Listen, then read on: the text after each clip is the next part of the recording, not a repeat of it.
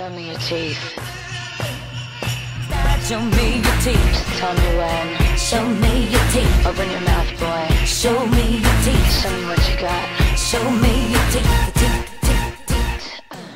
Hi, everyone. I'm Alicia Halliday. I'm the host of the Autism Science Foundation Weekly Science Podcast. I'm glad you joined us today because we have very special guests that wrote and published a paper that I think of as like one of those rare unicorns, and not in a bad way, where it combines something that families really need, studied in a very rigorous way.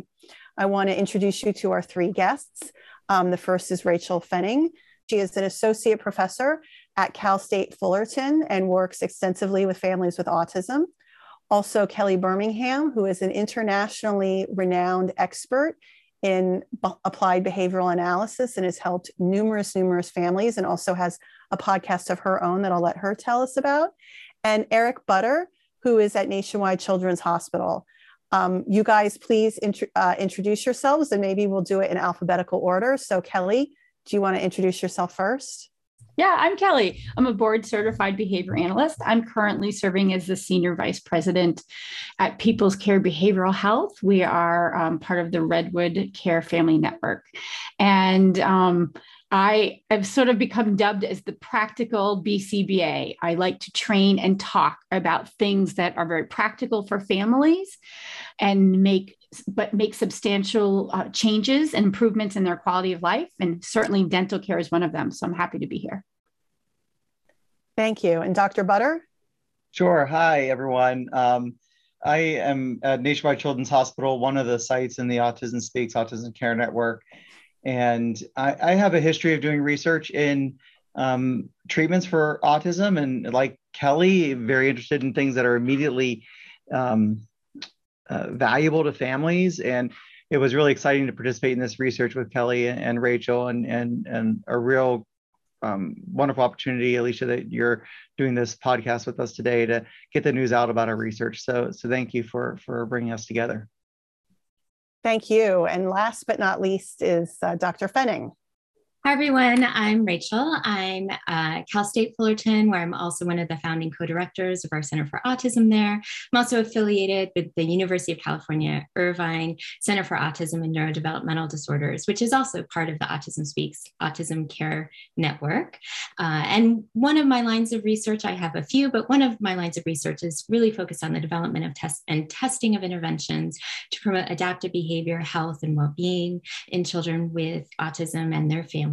And so thank you again, Alicia, for giving us the opportunity. We're so excited to share this work. And we also just want to acknowledge that although there are three of us here today to represent this project, this was a tremendous collaborative team endeavor. And so we also want to thank all of our colleagues, collaborators, and the families who made this work possible as we head into sharing what we found. And I don't know if I mentioned it in my introduction, but this is a study that looks at dental care in people with autism. And we'll talk about the specifics of it in a minute. But why is this important? What are some of the issues that individuals with autism have around dental care? Yeah, I can jump in with that one. I think it's a great question. Dental care is one of the most common unmet healthcare needs for children in general, and it poses a particular challenge for children with ASD. Children with ASD, relative to children without the diagnosis, tend to exhibit greater distress during dental care, have increased difficulty participating in dental hygiene activities and routine dental office visits. And although there are multiple factors that likely contribute to these challenges, including systemic barriers, which are certainly exacerbated for families from underserved and underrepresented backgrounds, as well as children's presenting developmental and behavioral characteristics, there's less that is known about how we can intervene to promote these routine daily hygiene behaviors that we know are so closely tied to oral health.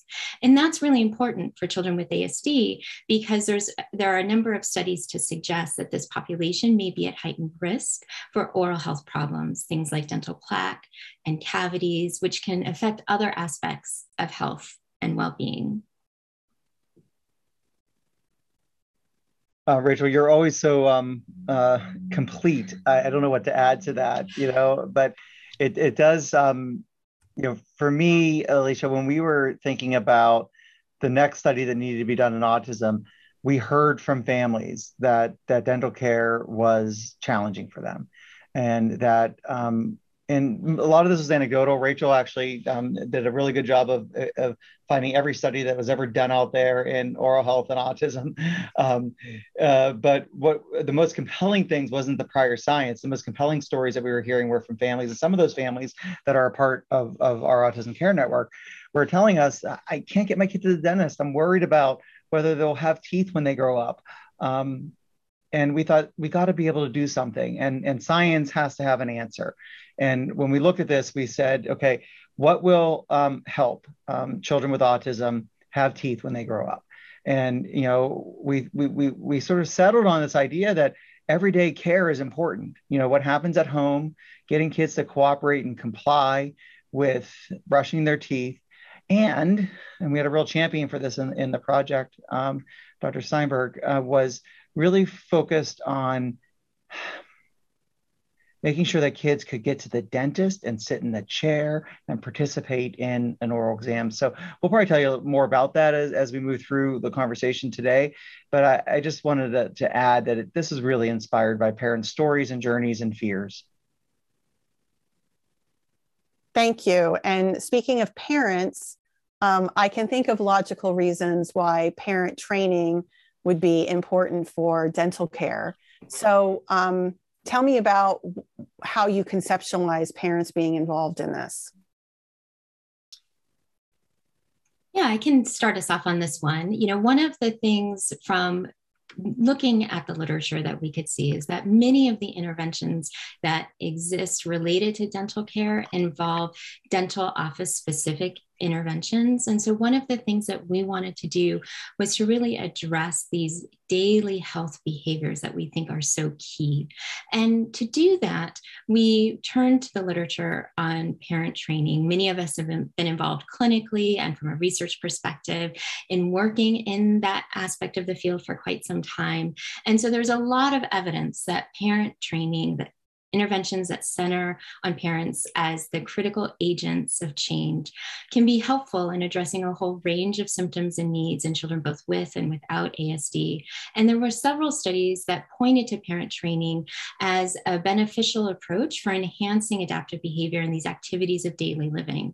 So as we thought about dental care and the fundamental role that parents play in promoting dental hygiene and health for all children, this really led us to think of parent training as a flexible and viable approach for improving dental care in children with ASD.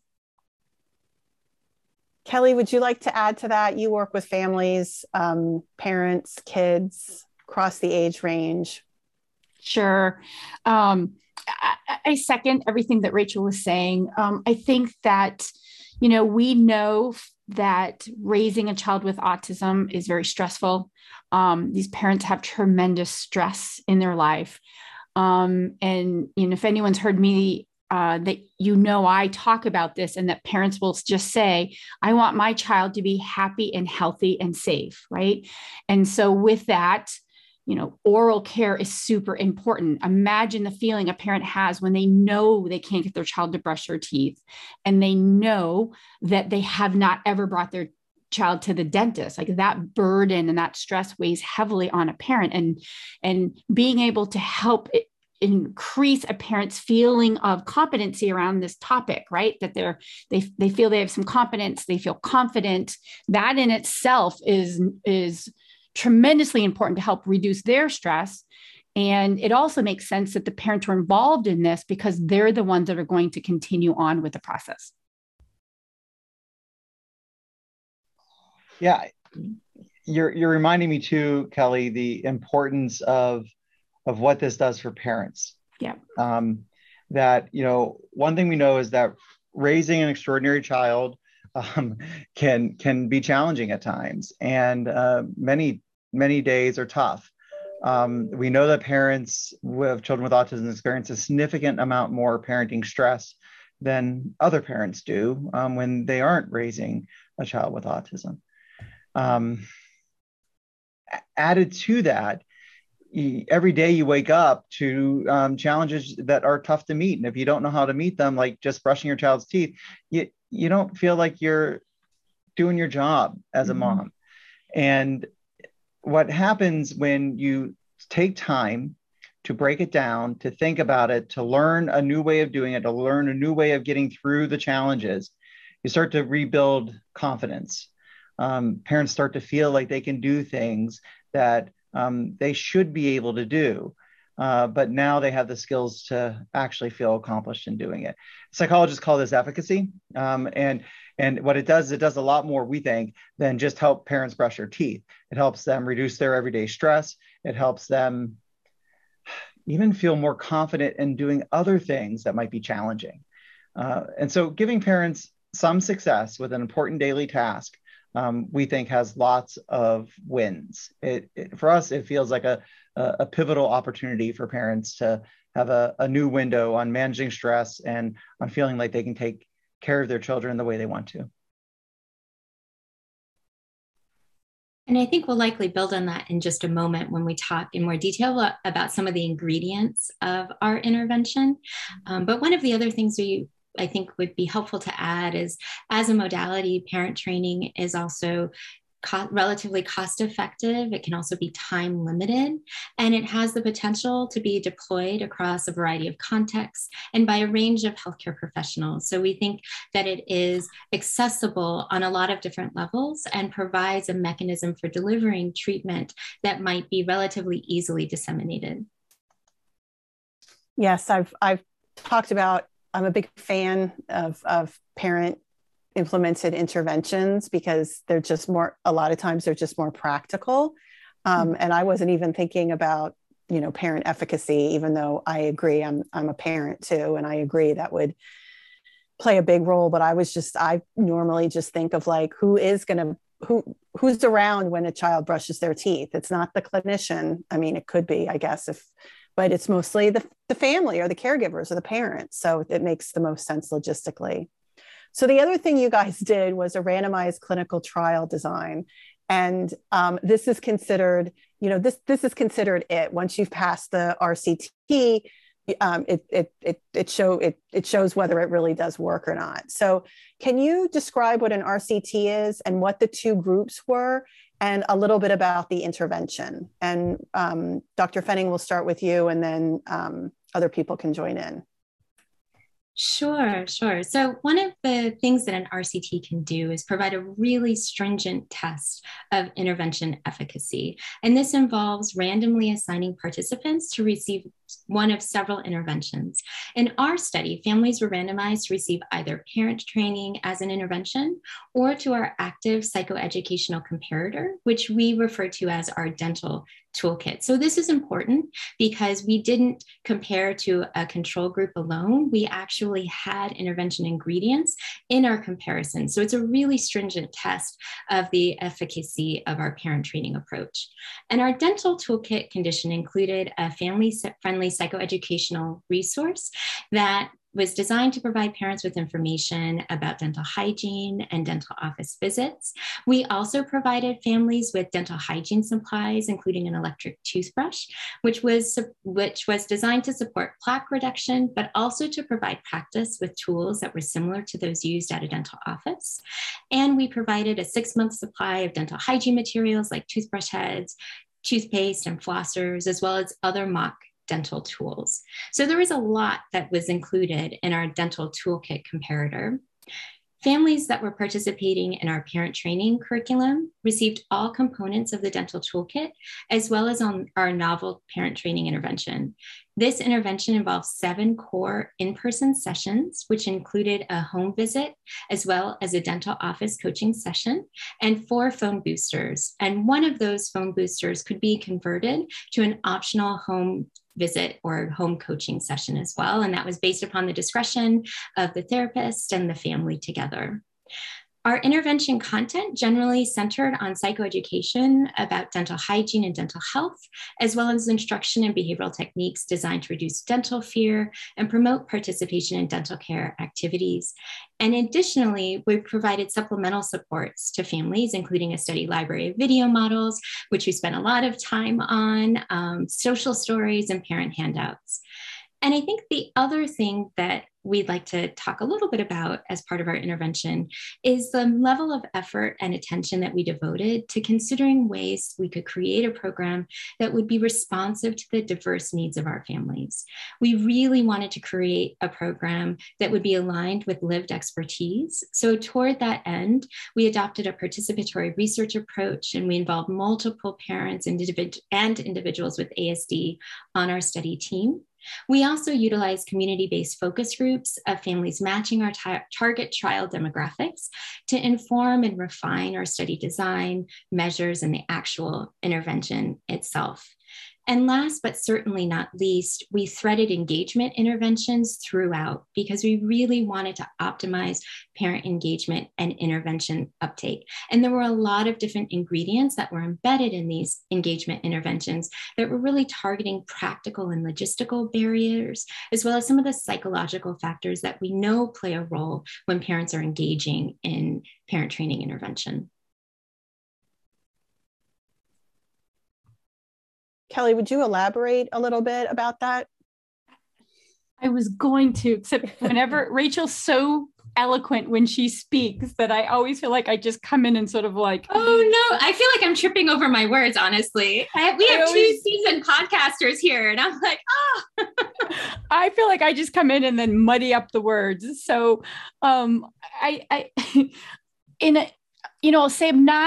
not a researcher. Everyone knows I'm not a researcher, but I vividly recall when we were putting this thing together. And again, we can't say enough about Dr. Epstein, who's not here with us right now as part of this project, but it was super important for us in doing a randomized control trial that we did add in a component that the control group also had a level of intervention. Like I just remember that conversation we had over and over again saying, let's make sure everyone benefits from this. And so that to me stood out as something that was super unique to this project.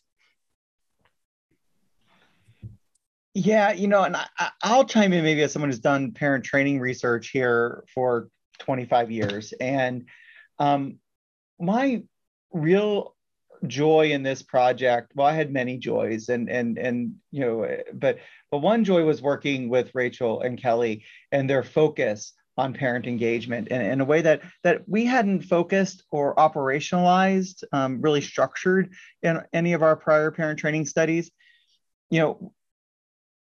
Earlier, Alicia, you talked about the RCT being the creme de la creme of science. And once you get a good RCT and you have sound effects from a study, you know that the treatment works. The trouble is it works under these really highly refined conditions of our scientific environment. And we don't know if it's going to work in the real world and with families who are struggling with all the stressors that come with living in our modern world, having multiple jobs, multiple stressors in your life, more than one kid that is bringing you joy and challenge every day. In the context of our research studies, if a family really needed us, we figured out how to get to them. There were sometimes we're doing parent training at a local McDonald's, or we're doing, parent training at someone's house. But that doesn't happen in most therapeutic context. And so we had to be thoughtful about, and what I liked about this study that Rachel and Kelly really tried to emphasize from the beginning is, let's try to operationalize the things that we do in the real world that help families stay engaged in treatment. Let's try to operationalize in our manual the things that we do in our study that help families more than we might be willing to do in the real world. And then by operationalizing it, do we then make it more easily adopted by clinicians when our study was done? So we were already thinking about the kind of impact this research could have beyond our participants in our randomized clinical trial. We were interested in designing a project that took the spirit of what we were doing to help families be really cooperative and were able to engage in our treatment, that removed barriers that could happen in anyone's life, but in the context of our treatment, we were quite willing to take time to do that. In past studies that I was involved in, we didn't operationalize those. We didn't write them down. We didn't think about them. We didn't incorporate it into the treatment manual. We did that here. We took time to think about how do we engage families and how do we get them to anticipate barriers? How do we get them to think about how do you do this even on a tough day? How do you do this even on days where you just can't find the energy to do it? That was different in this parent training study than what we've ever done before. And I think it not only advances this effort and makes it automatically more ready for dissemination to families, but it also, I think, advances our science and parent training. And to that, I really credit Rachel's leadership and Kelly's input. They were very, very family-centered in how we put this parent training program together.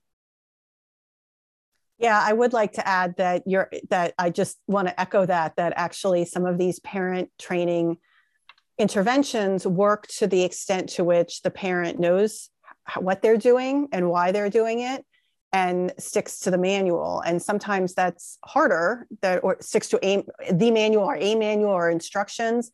And sometimes that's harder, not just for some families in general, but also in other situations. And so, I really appreciate that was carefully looked at. Do you want to provide some details about the intervention? Sure, we'd be happy to say a little bit about what we did. Is along the lines of the engagement interventions that we utilized. We drew heavily from motivational interviewing to address at the very outset of our intervention parents' goals and shared goal setting with their therapists, their expectations, and to develop a collaborative, structured plan for making these changes. We also problem solved with families at the outset about things that they anticipated might be problematic for them about engaging in this treatment. I think another really core element for us was trying to think through, and this is where our participatory research design and our engagement of families from the community really benefited us, because we were able to think through in a very nuanced way about what it's like to engage with these daily stressors related to their children's dental care. And so to recognize that sometimes when we give parents strategies to utilize, we also have to understand parents' internal experiences about utilizing and implementing and maintaining those strategies. We drew heavily from Mark Durand and colleagues in their conceptualization of how one might integrate cognitive behavioral techniques with traditional behavioral techniques in order to really optimize intervention uptake. And so as an example, one of the things that we did was we supported parents in monitoring their own internal states in the context of thinking about behavioral contingencies tied to dental care.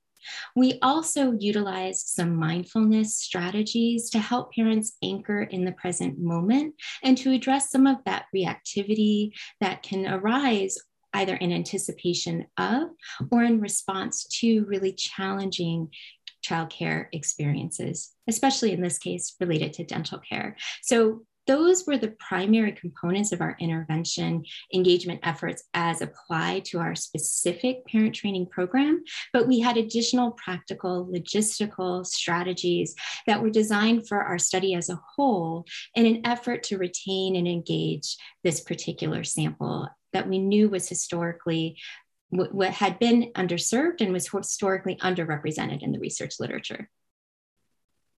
I'd like to add something to that, and I hope Eric and Rachel, you don't get mad at me for my level of specificity here, but everything Rachel said was really what made the project.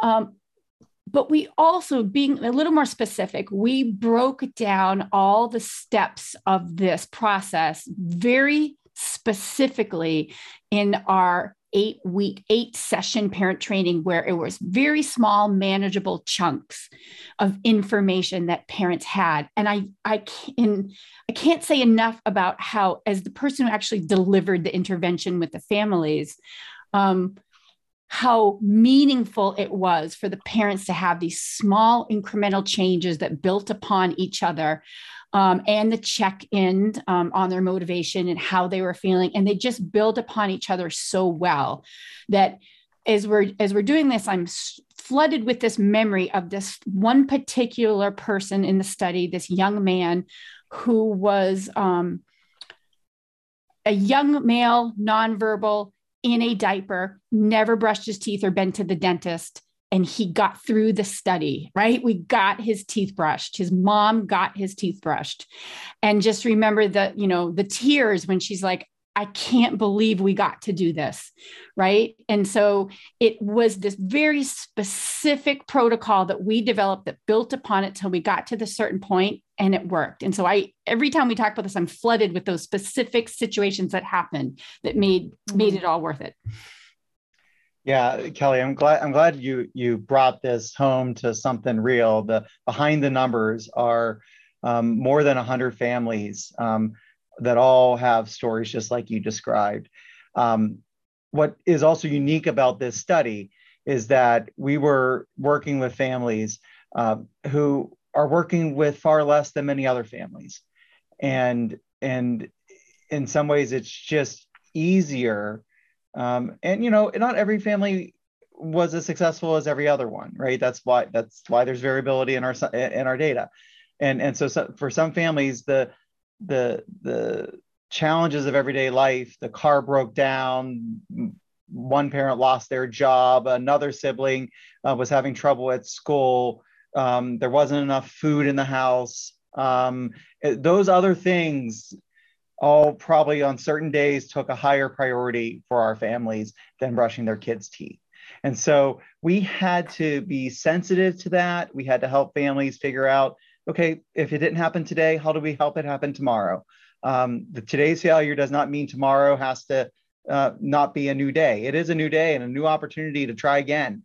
And to whatever extent, behavior problems, resistance, other challenges that we could help mitigate and lessen for you, we will. And by participating in this 8-week therapeutic process, we help many families figure out at least, how do you manage all those other stresses of growing up in a modern world with less than you need to get by?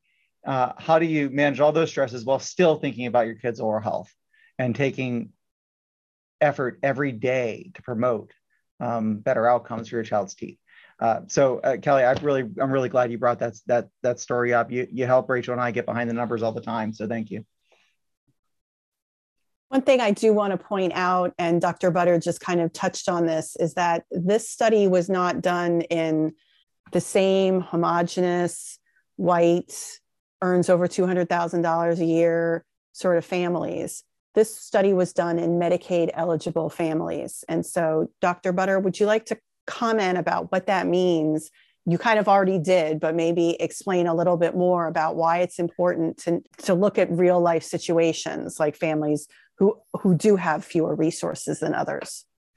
Yeah, I'll do my best here to elaborate on why this is really important. We know that children and families who are really most vulnerable to disparities also tend to be less represented in our research. And so our funder, the Health Resources Services Administration, was very committed to us doing research in autism on families who were historically excluded from research, could not participate in research, in part because they didn't have the resources to do so. Hard enough to get your kid to school, get to your job, take care of the rest of your family, rather than get to a university to participate in a research study. And so we were charged with, from the very beginning, of trying to work toward increasing representativeness of research samples in autism research. And we really thought this was really critical to enhancing external validity and generalizability of research.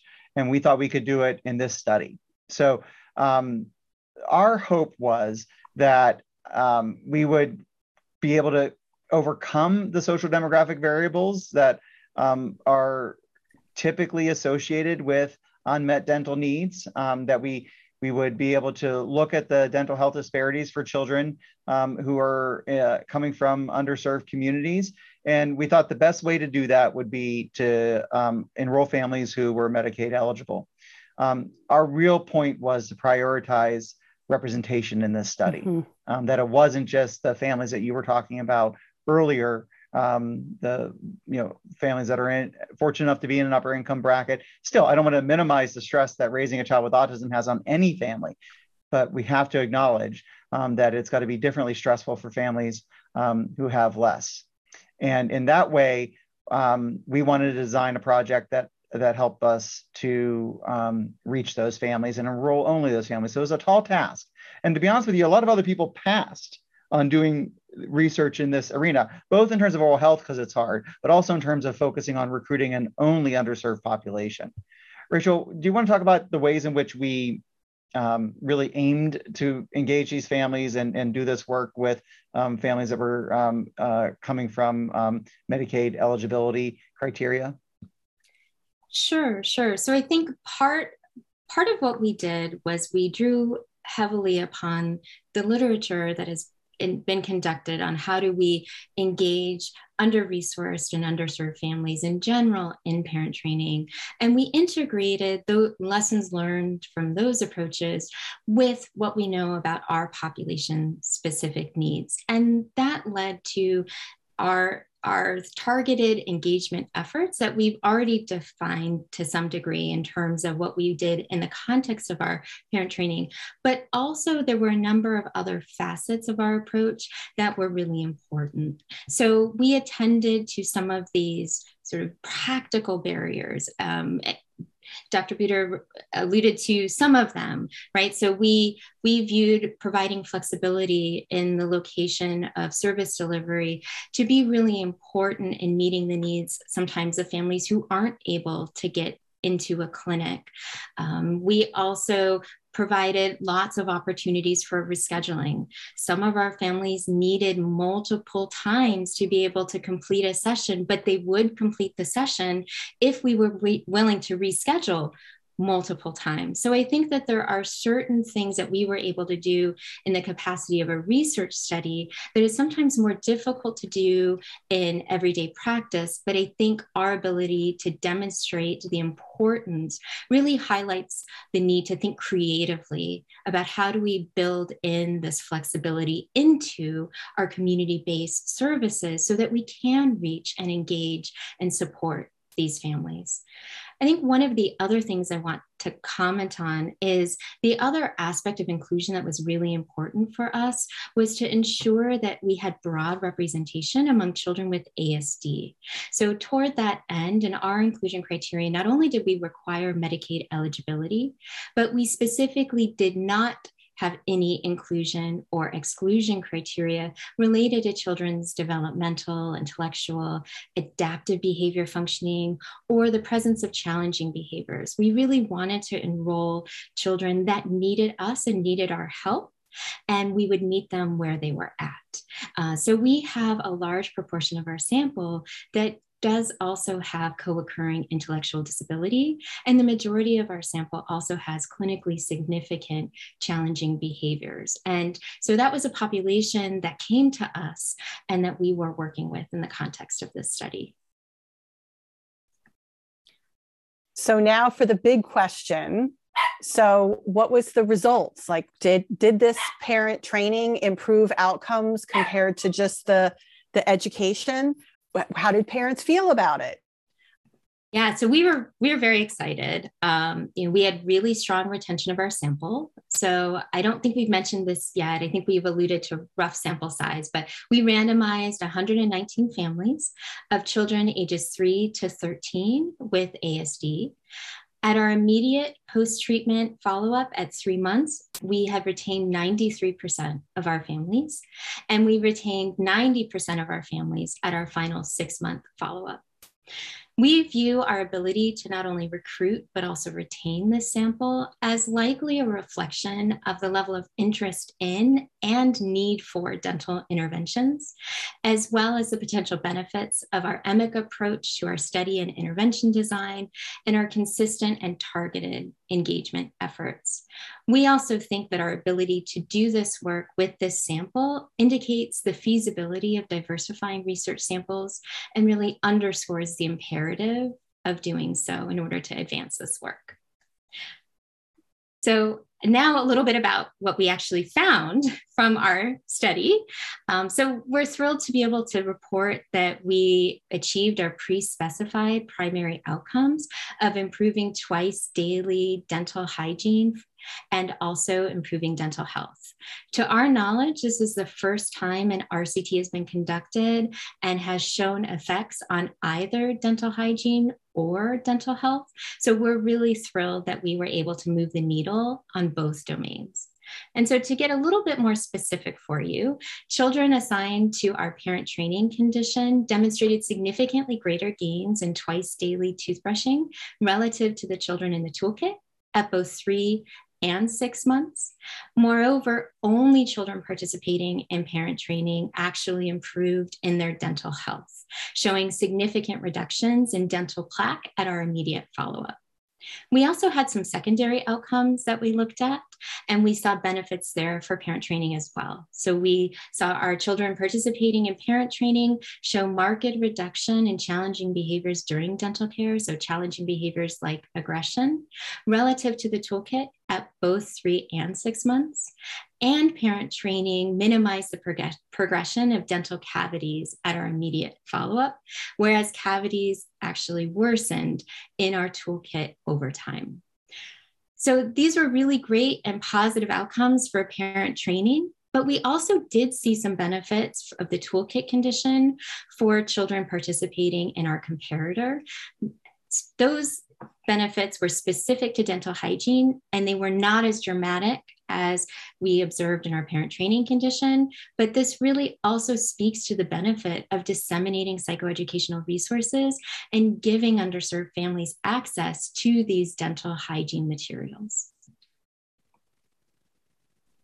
Yeah, it's one thing to give a box with all these tools like toothpaste, floss, brushing, all that. And it's quite another to then say, okay, this is how you use it in a way that's manageable to families. And Lisa, I would just add in plain and simple terms, it works. The family's really committed to this. They gave us 8 weeks of their lives in a concentrated way to focus on doing something that I think a lot of other people just take for granted with their kids. It's a pain in the butt to get your toddler eventually to be a preschooler and an elementary school kid to be brushing their teeth twice a day and doing it well, right? But now through the challenges of often the behavioral difficulties that come with autism, the insistences on doing things a certain way or the same way, or challenges with disruptions in routine, all these things factored into just making a routine everyday habit that most of us take for granted harder for families of kids with autism. And then factor in the fact that these are families who in all other aspects of their lives are just trying to do it all with less. And it worked. And our science, we would have liked it to work like for more families. We would have liked what we call the effect size to be even larger than it was. But the fact that we, as Rachel said earlier, tested our intervention against another active intervention. And we did this with families that historically have been excluded from our research designs in the field, and that we got an effect that we can statistically say is a real effect is remarkable, and a testament to the whole research team, but also to the families that they showed up, they participated, they really wanted to make a change, and they did. And so we're excited about where this line of research can take us. And one of the other features that Dr. Fenning mentioned was it was a come as you are. There was no exclusion for cognitive abilities or disabilities, challenging behaviors. were there any differences in the outcome of kids, speaking of under-researched and under-recruited families as those with intellectual disabilities?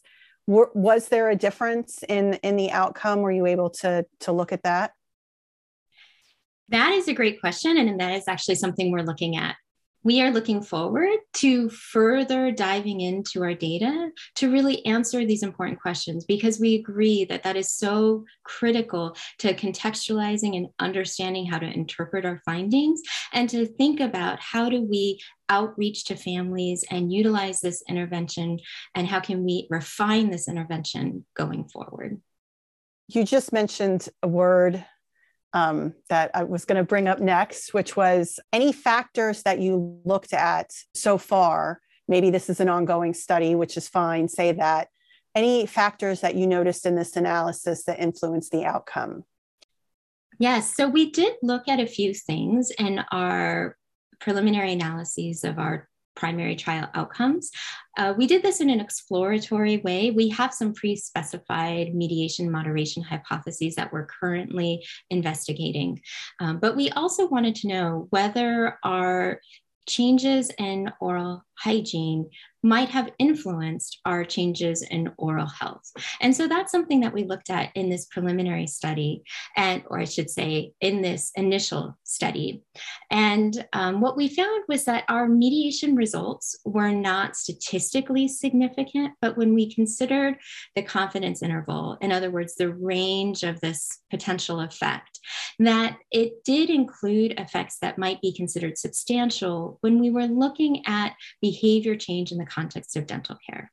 In other words, we know that our parent training program improved children's behavior during dental care at home. And the nature of our results seems to suggest that this behavioral improvement may have been key to also improving oral hygiene.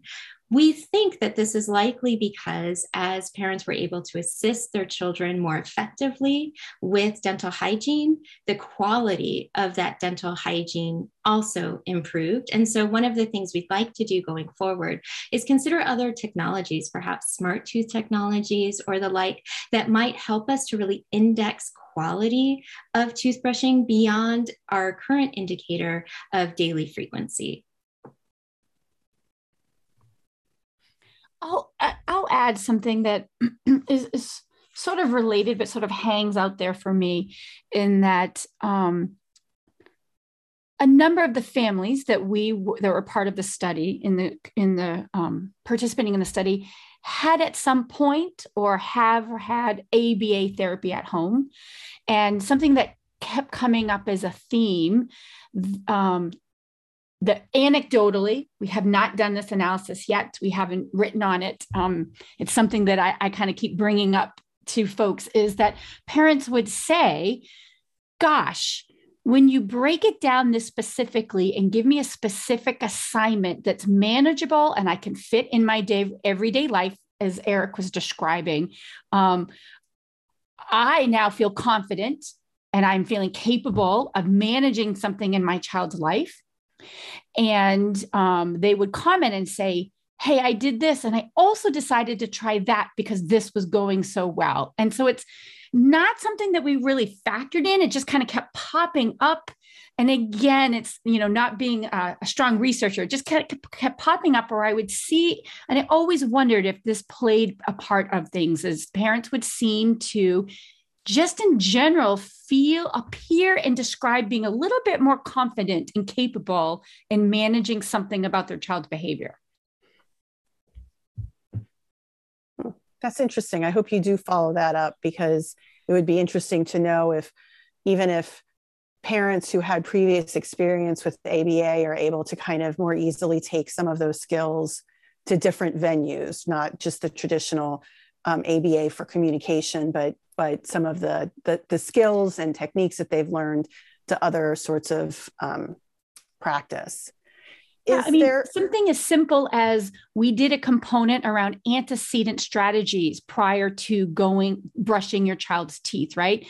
And I'm struck by the young boy I talked about who was nonverbal and not brush his teeth. And that mom came up on her own when we were going through that. Hey, he likes showers and takes showers 5 and 6 times a day.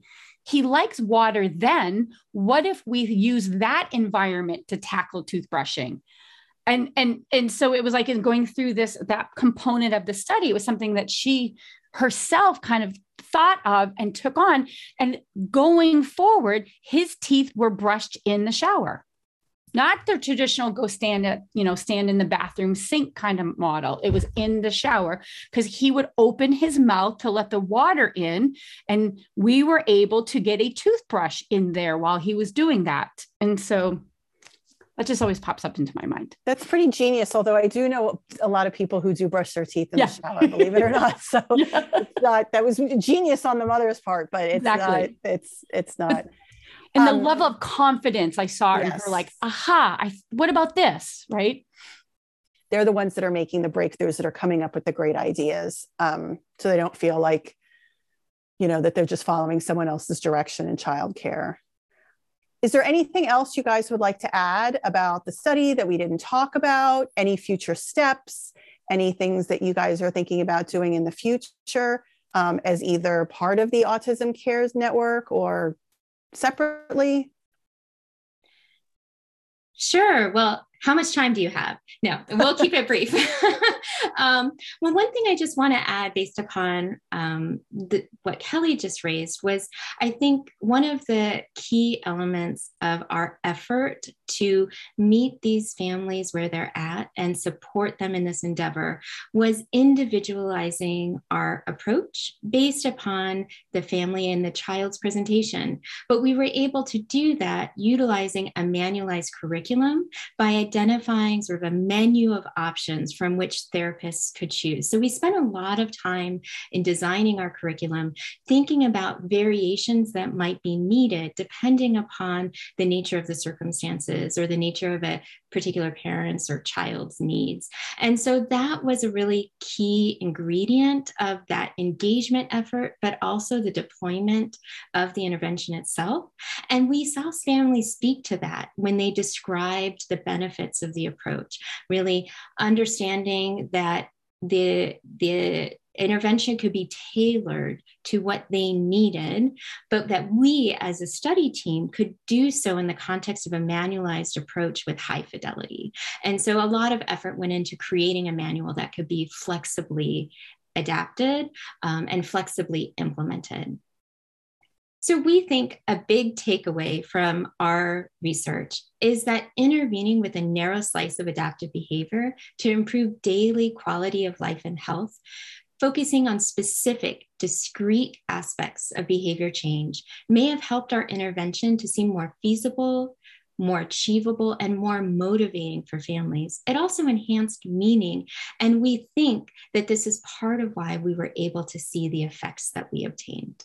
We also focused on small wins. So these bit by bit advances in the pursuit of a larger goal. And again, in the context of the families we were working with, this seemed really an important point of connection and a way to establish not only rapport, but maintain momentum in the context of our intervention. Yeah, and look, I'm going to let Kelly have the last word, but for me, what's so important about what Rachel just said is, look, there's nothing magical here. We didn't invent a new treatment technique. We did want to make our research more accessible to more families. We wanted to focus on one everyday adaptive health behavior, recognizing that there are dozens of others we could have focused on. And we used a technique that is just about efficient teaching. There's nothing really special about behavior therapy, or what some people call ABA, or applied behavior analysis. There's also nothing inherently bad about it, as some people might be saying these days. What is important in what we do in behavioral parent training is teaching parents how to effectively teach. And then when stuff happens, and you can't keep going with what you had been doing or what you plan to do because your child's resistant, or you have less time than you anticipated, or another child needs you, or another caregiver isn't available to help you, what do you do then? Well, the whole point of behavioral parent training is to teach you how to manage the what then moments. And we were able to make that happen through this project in a systematic way in 8 weeks that led to an important oral health outcome for kids. Just think what we could do if we tackled other important everyday health behaviors. And so what I really love about Rachel's perspective and where this research can go in the future is really improving long-term health outcomes for kids by focusing on, as Kelly said earlier, the little bits every day, as Rachel just said, finding the small wins and celebrating them. Small win after small win after small win eventually get you to the Super Bowl, you know? And so I was just really excited by what we were able to do with this project and what it means for what we might be able to do with behavioral parent training for other health behaviors. Kelly? Agreed. You all said it beautifully. You know, if kids are brushing their teeth now because of this work, and we can show people that you just using the techniques work, right? The strategies are the strategies, and you apply it to a small part of your life, and you work your way through, and you get to the Super Bowl like you described. We're excited to have people hear about it. Well, thank you guys for all describing it. And the link to the paper will be in the podcast summary. Thank you all for participating in this. And I said this before, I think this is a huge, huge accomplishment for the field, that this is a very influential paper. I'm glad it was published. I'm glad it's out there for people to read. And I'm certainly thankful that you could help describe it on this week's podcast. Thank you so much for having us. We're really thrilled to be here. Show me your teeth. Tell me when. Show me your teeth. Open your mouth, boy. Show me your teeth. Show me what you got. Show me your teeth.